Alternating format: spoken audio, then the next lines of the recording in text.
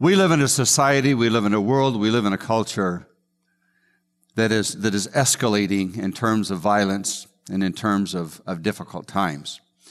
When Paul wrote to Timothy, he said, in the last days, terrible times will come. And when you look at that word terrible, the word used for that means extremely violent.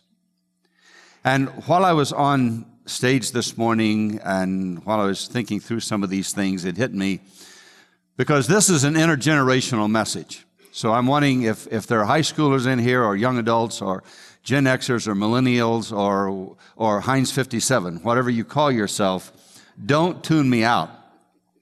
Because here's where my heart is and here's where my passion is. And Scotty, it wasn't you in particular, but it was your generation that came to me that need to hear this message. Because as fast as things has escalated in our world today, if this continues for another 20 years, your generation is going to have some serious, serious challenges. And so I'm not asking you to preach like I am or to use what I'm doing, but I'm simply sensing that God is saying to give you a charge this morning that the words that you hear today, take to your generation.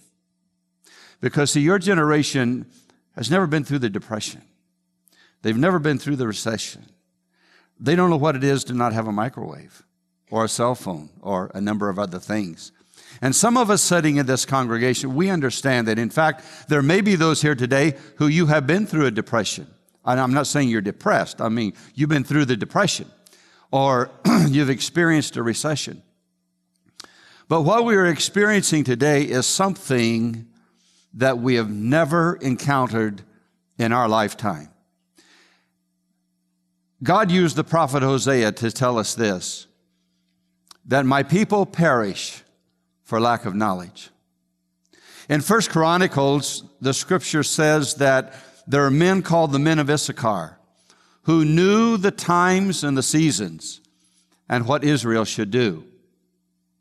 In Romans chapter 8, verse 22, it says, the whole creation groans and travails as a woman giving birth to a child.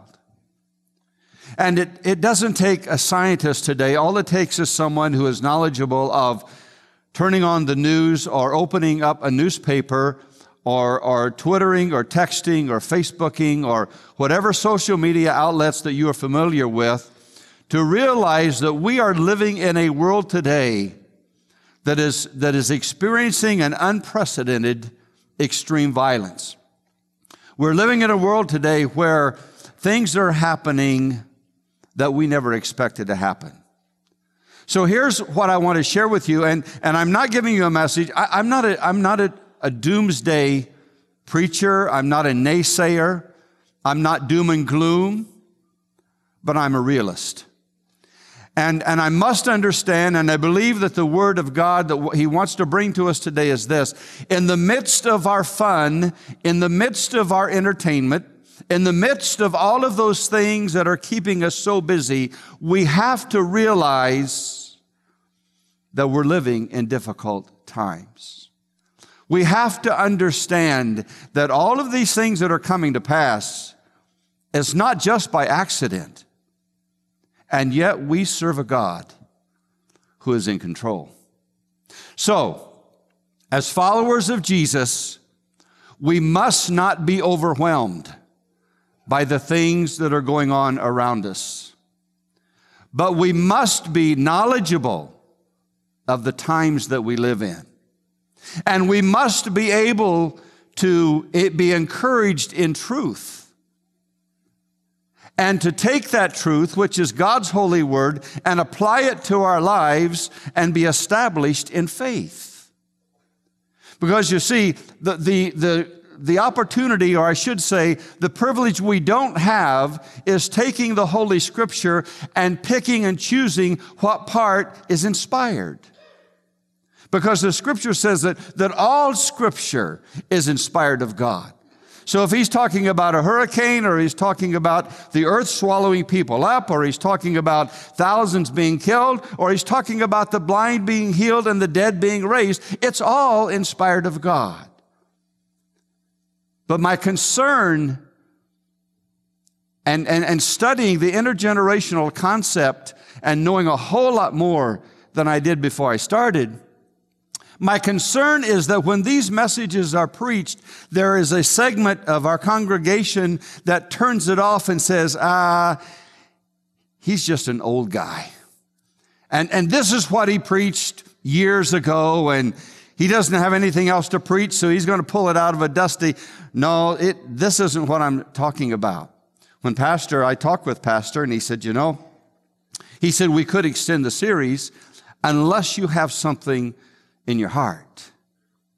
And I said, I just happen to have something in my heart.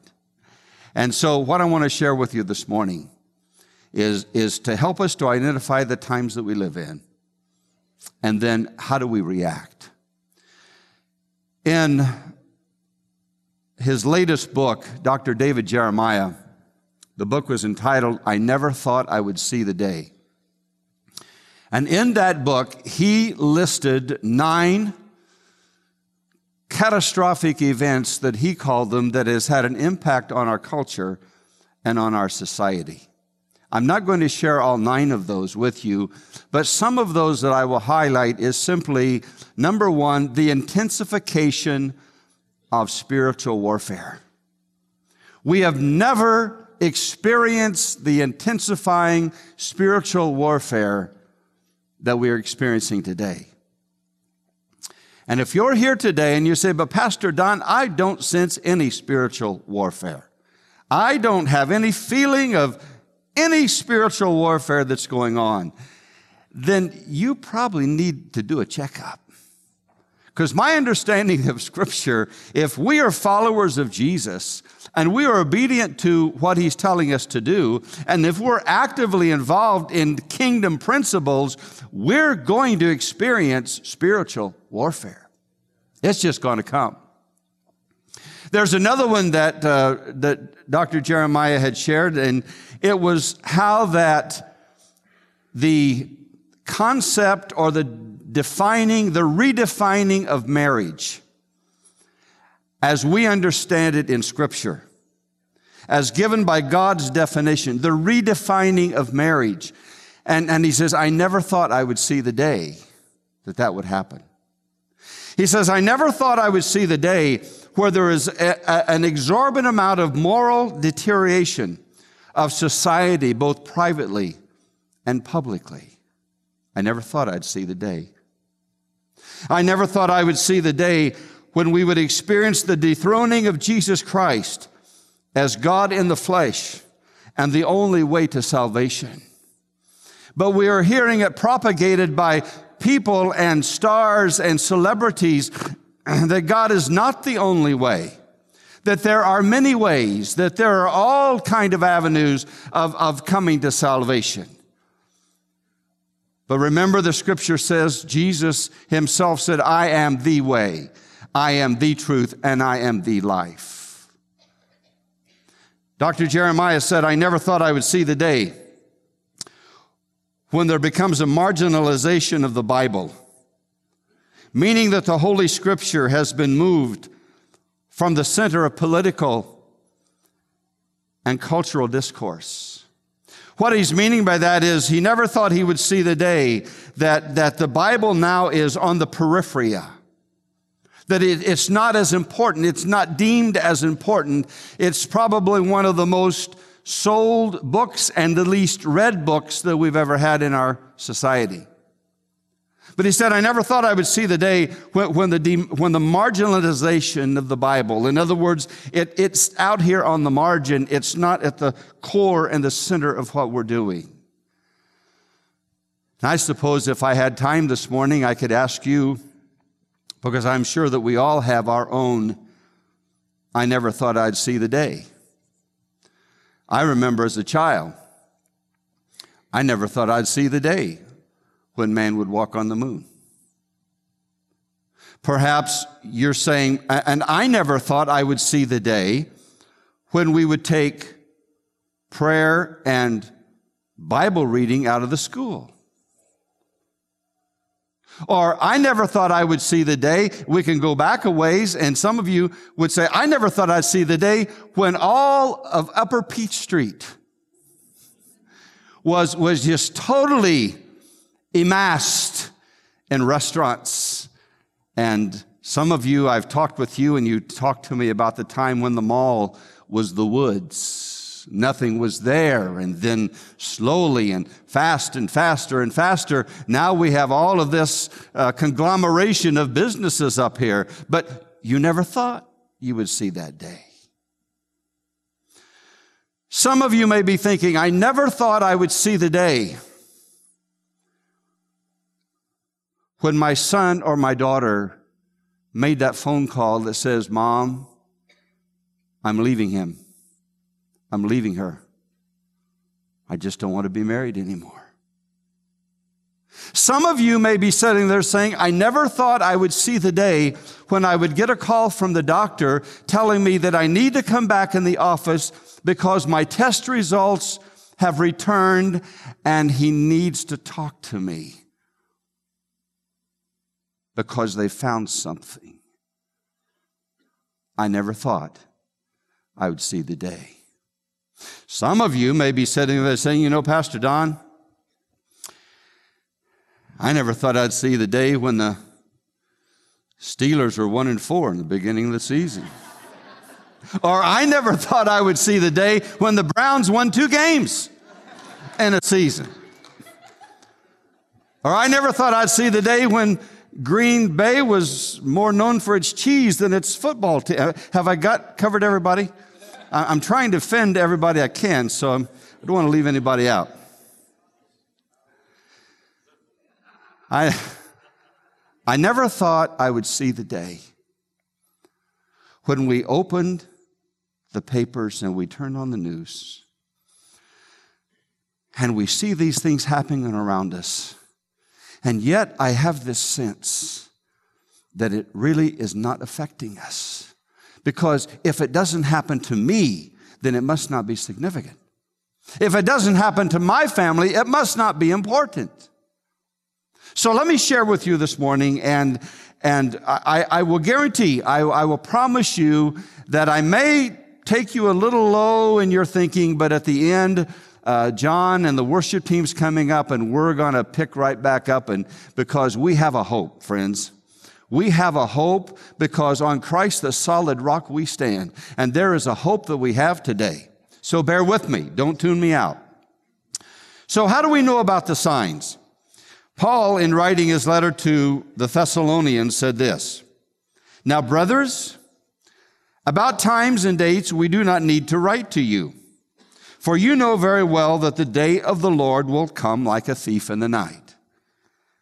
While people are saying peace and safety, destruction will come on them suddenly as labor pains on a pregnant woman, and they will not escape.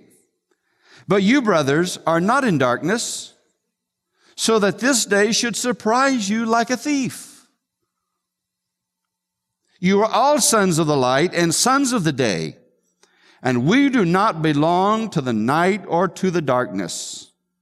So then, let us not be like others who are asleep, but let us be alert and self-controlled. If he was writing that to Erie First today, if the apostle were here in flesh today and paraphrasing his words, he probably would say to us, understand that destruction is coming. But you in this building today who are followers of Jesus, that you're not in darkness, but you're sons and daughters of light. And we don't have to be surprised.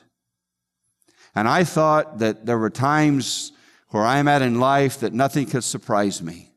And sure enough, something comes across the screen that just, wow, I can't believe it. That's the times that we're living in. Now, let me go back up and pick out a metaphor out of that scripture.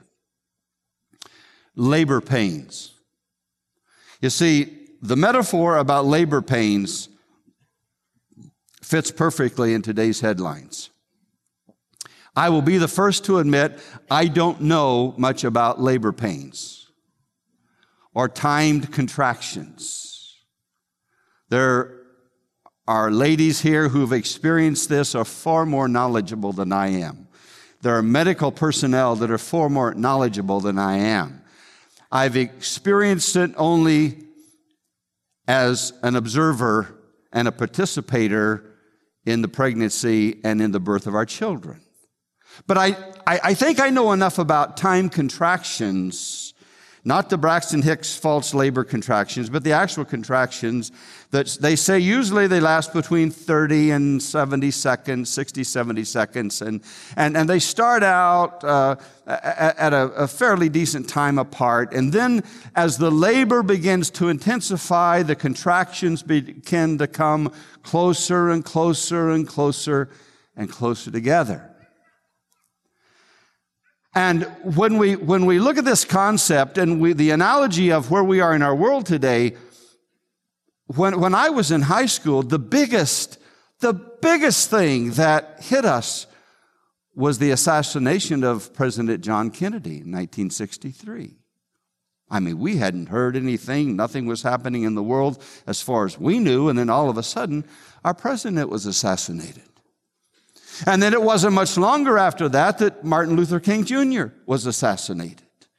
And then on and on and on and on, and the Vietnam War and the Tet Offensive and the war after war after war after war, and then all of these things began to unfold, and the more media access we had, the more we were aware of them, and it just seems like that the whole earth is groaning as the woman who is in labor, and the contractions are getting closer and closer and closer together.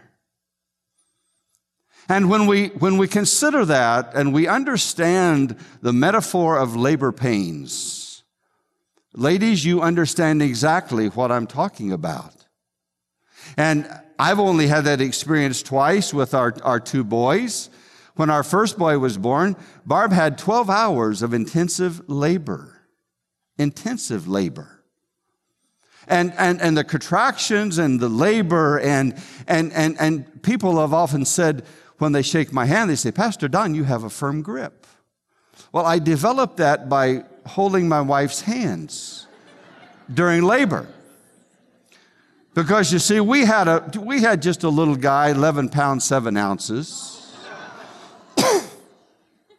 And that was before C-sections. We hadn't gotten down that far the alphabet yet. It was just, A, you're about to have a B baby.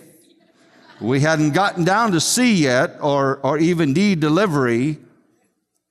But we understood, if you have been with your wife, if you've been with family members, you understand the intensity.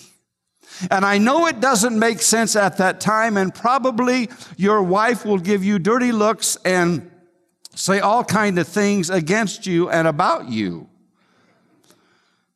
But what we're understanding is this, that mama, in the midst of your labor pains, in the midst of your contractions, rejoice.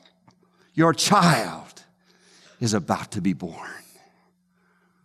And after that birth and things have settled and that baby's laying on the mother's breast, it's like, wow, thank God for this miracle. But in the pain and the contractions and the labor, we're not really thinking a whole lot of good things. And it's no different than where we are today, my friends. That we have experienced wars and rumors of wars.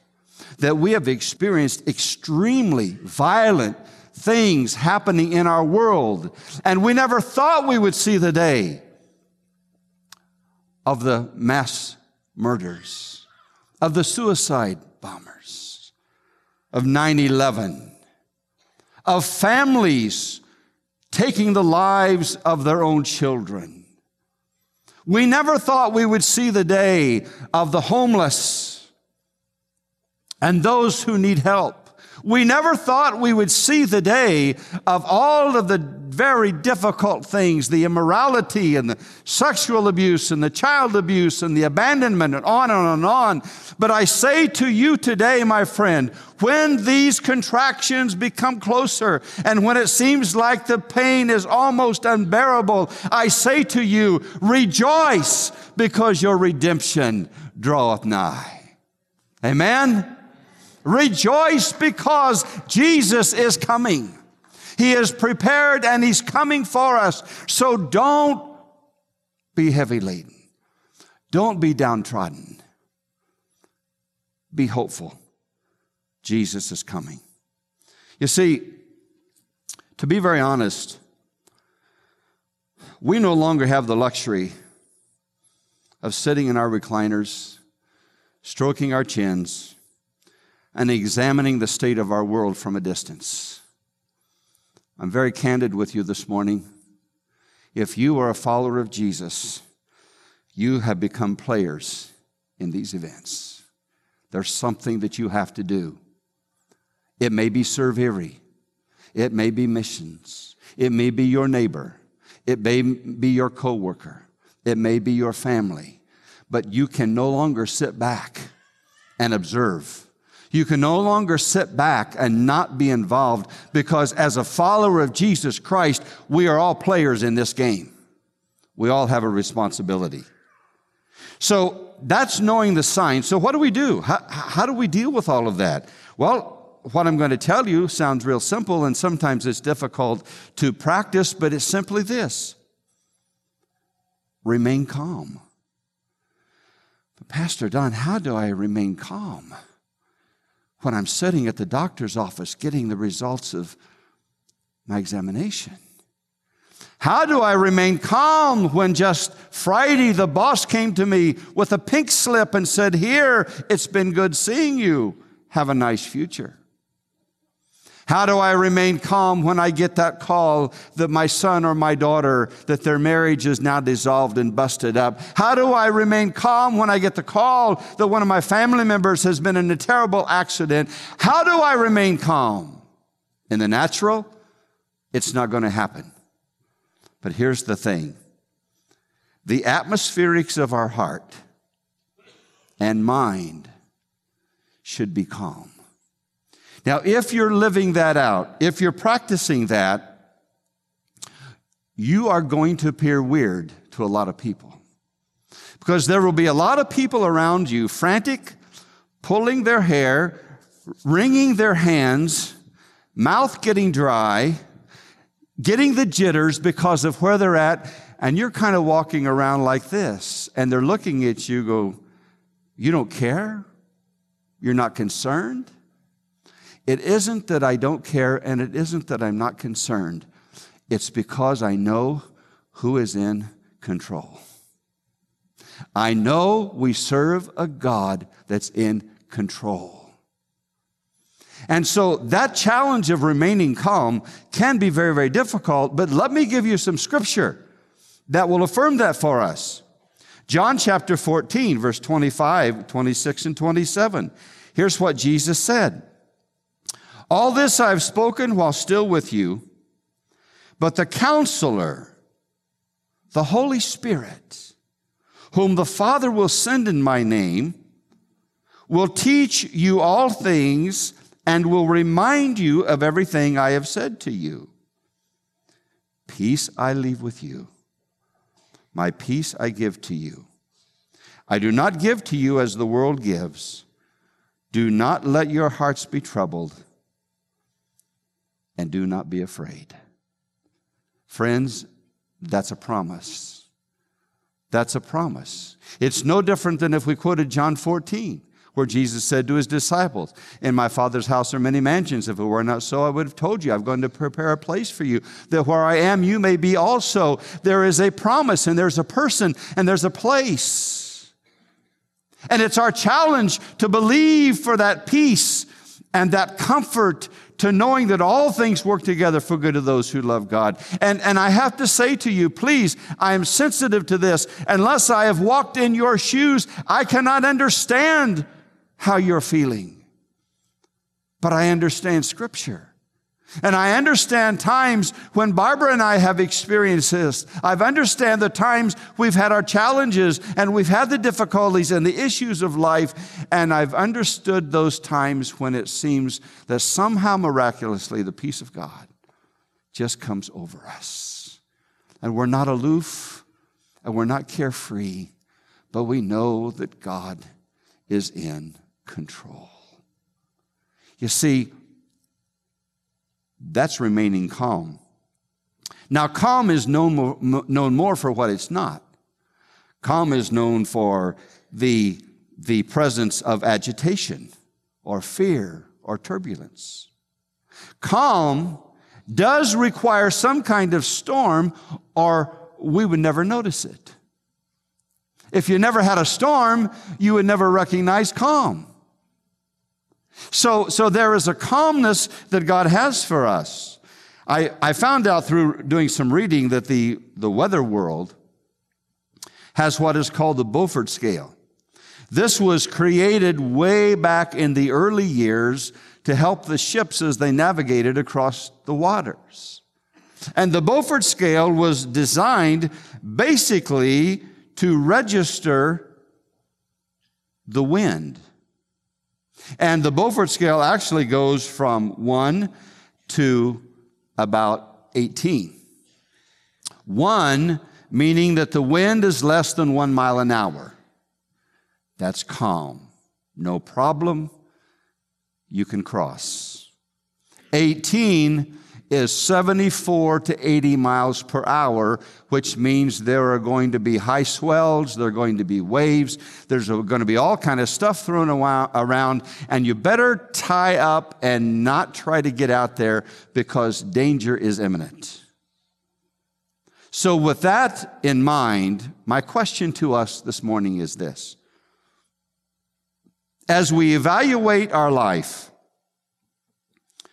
where would the Beaufort scale register the winds of our soul? Where are you at right now? Some of you have met yourself coming and going because of the commitments that you've made. Some of you are walking through and dealing with some very difficult and treacherous things in your life, and things that have not been your fault or you've not brought them on yourself. That's just the way life is. Pastor Jason had a tough message a few weeks ago. Life's not fair. If you think that life is fair, then you need to get over that, because life is not fair. And when we pray around here at First Day Prayer, we pray that God, we know there are people coming into this building that has all kind of baggage. Some even has garbage. Some is carrying the weight of the world on their shoulder. And Father, somehow let your word, let your worship, whatever components of this service this morning, somehow let the message get out to the people who have come here that there is hope in Jesus. That there is strength in God, that God cares for us, and God says to us that in this world you will have tribulation, but be of good cheer, because I've overcome the world. And that's where we are today. You see, the Bible says that we have a God who calms the storm, and we have a Savior who rebukes the wind and the waves. Stay calm. And then, secondly, stay compassionate. Oh, we got to have this. We've got to have this. Paul, again, in writing to Thessalonians, he says to the people, and they were having their own struggles. They were having tough times making ends meet. They were having a tough time themselves, but listen to the words. He says, now, may our God and Father himself and our Lord Jesus clear the way for us to come to you. May the Lord make your love increase and overflow for each other and for everyone else. Didn't leave anybody out. Just as ours does for you. May he strengthen your hearts so that you will be blameless and holy in the presence of our God and Father when our Lord comes with all of his holy ones. The people at Thessalonica were struggling. They were experiencing persecution. They were experiencing difficult times. But what Paul is saying to them, now is not the time to shut down, sit down, or slow down. Now is the time to be compassionate. I've heard it said before that if you have food enough to feed yourself, you can go help somebody else. Now, where did all this, you remember the term paying it forward? You thought that started with the movie, didn't you? Well, it didn't. Let me give you the origin of that. Benjamin Franklin in 1784 actually advocated progressive kindness. He received back in the day what used to be called begging letters. There were letters that were sent to the president begging for help. 1784, Benjamin Franklin received what was called a begging letter from a man in financial need. Benjamin Franklin responded, I do not pretend to give such a sum. I only lend it to you. When you meet with another honest man in similar distress, you must pay me by lending the sum to him. I hope it may thus go through many hands before it meets with a knave that will stop its progress. Pay it forward. Has God blessed you? Pay it forward. Has God provided for you? Pay it forward. Has God given you actually more than you can eat, more clothes you can wear, more cars that you can drive, more? Pay it forward. And just let that spirit of compassion overflow in your heart and life. Now, there are two equal and opposite reactions to that. One is we harden our hearts because we have been fueled by cynicism and despair. In other words, we've developed the mentality, I'm going to get all I can and can all I get. And everything that comes my way, I'm going to hoard because I just never know that hard times are coming and I'm going to put it all together. And it's the old build the bigger barns and fill them up. And lo and behold, as we cross the street to get more stuff, we get hit by a bus and don't get to spend it anyway. What a bummer. Jesus is saying to us this morning that we have to stay calm and we have to stay compassionate. Protect and extend our spirit of compassion. See, the essence of identifying with someone else is found in the incarnation. God wrapping himself up in flesh, becoming a man, taking on our sins at the cross. That is compassion. In these difficult times, I believe that we're being tested to decide if we're going to be self-centered takers or compassionate givers. And I know that's hard to come to terms with. I understand that is difficult. But Barbara and I have learned, one of the things that you learn about downsizing, it's amazing how little you need to enjoy life. Because we got lit, and we were not hoarders, but we got rid of a boatload of stuff. 9 trips to Salvation Army. Ladies coming from the church we've got parts of our house spread all over Erie. We have our DNA in multiple homes throughout this city of people who have bought things from us as we were downsizing. But you know, when we downsized and we have what we have now, we didn't notice a decrease of our joy because we understand this. Junk is stuff you throw away. Stuff is junk you keep. And we're so thankful that we caught on that it did not affect our joy. So I'm going to conclude this morning. And I don't have time to cover these other ones, but I'll just give them to you, just random bullet.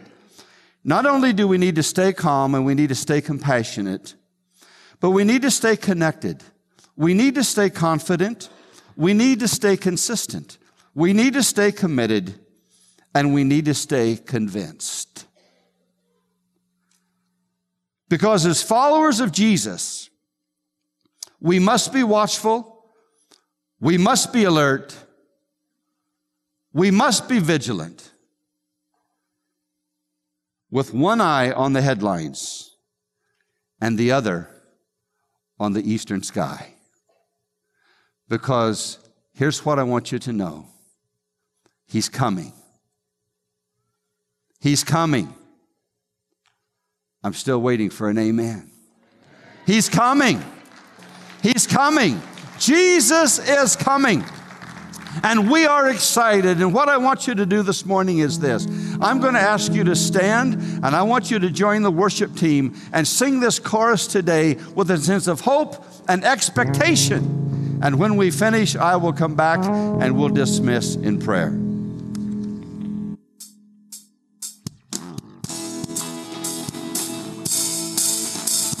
There we go. Let's put our hands together.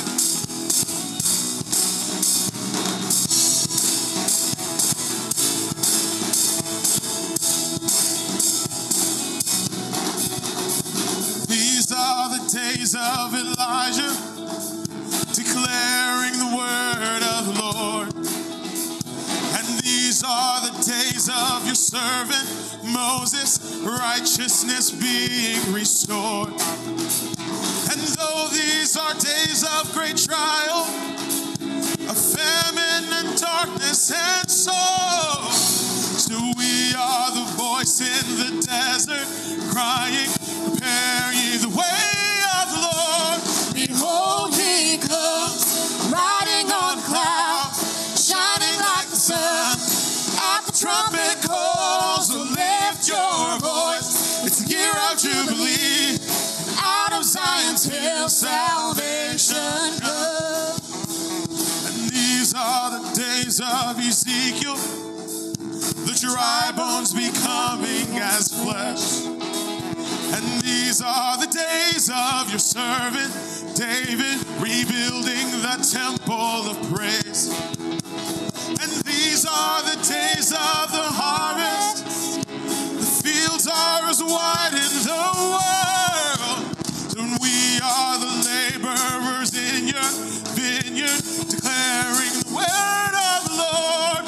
Behold, he comes, riding on the clouds, shining like the sun.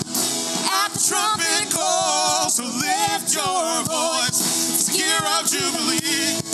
Out of Zion's hill, salvation comes. Behold, he comes, riding on the clouds, shining like the sun. At the trumpet call, so lift your voice. It's the year of Jubilee. And out of Zion's hill, salvation comes. Are we glad about it this morning? That we have a hope in Jesus Christ. Let's sing it like this. There's no God like Jehovah. There's no God like Jehovah. There's no God like Jehovah. There's no God like Jehovah. There's no God like Jehovah. There's no God like Jehovah. There's no God like Jehovah. There's no God like Jehovah. There's no God like Jehovah. There's no God like Jehovah. There's no God like Jehovah. There's no God like Jehovah. There's no God like Jehovah. There's no God like Jehovah. There's no God like Jehovah. Behold, he comes, riding on the clouds, shining like the sun. At the trumpet call, so lift your voice. It's the year of Jubilee. And out of Zion's hill, salvation comes. Oh, behold, he comes, riding on the clouds, shining like the sun. At the trumpet call, so lift your voice. It's the year of Jubilee. And out of Zion's hill, salvation comes.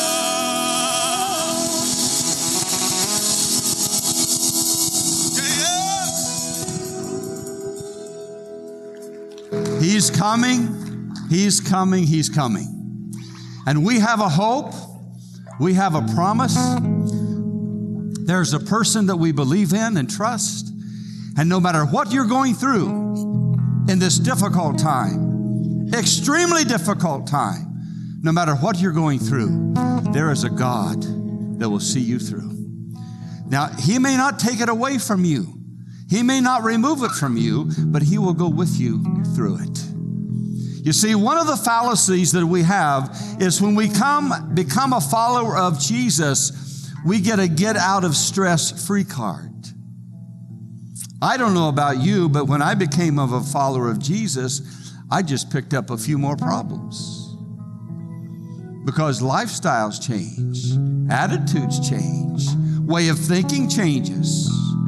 But I'm thankful this morning that I can leave you with this hope that God is in control and He loves us very much. Father, we thank you this morning that we can rejoice.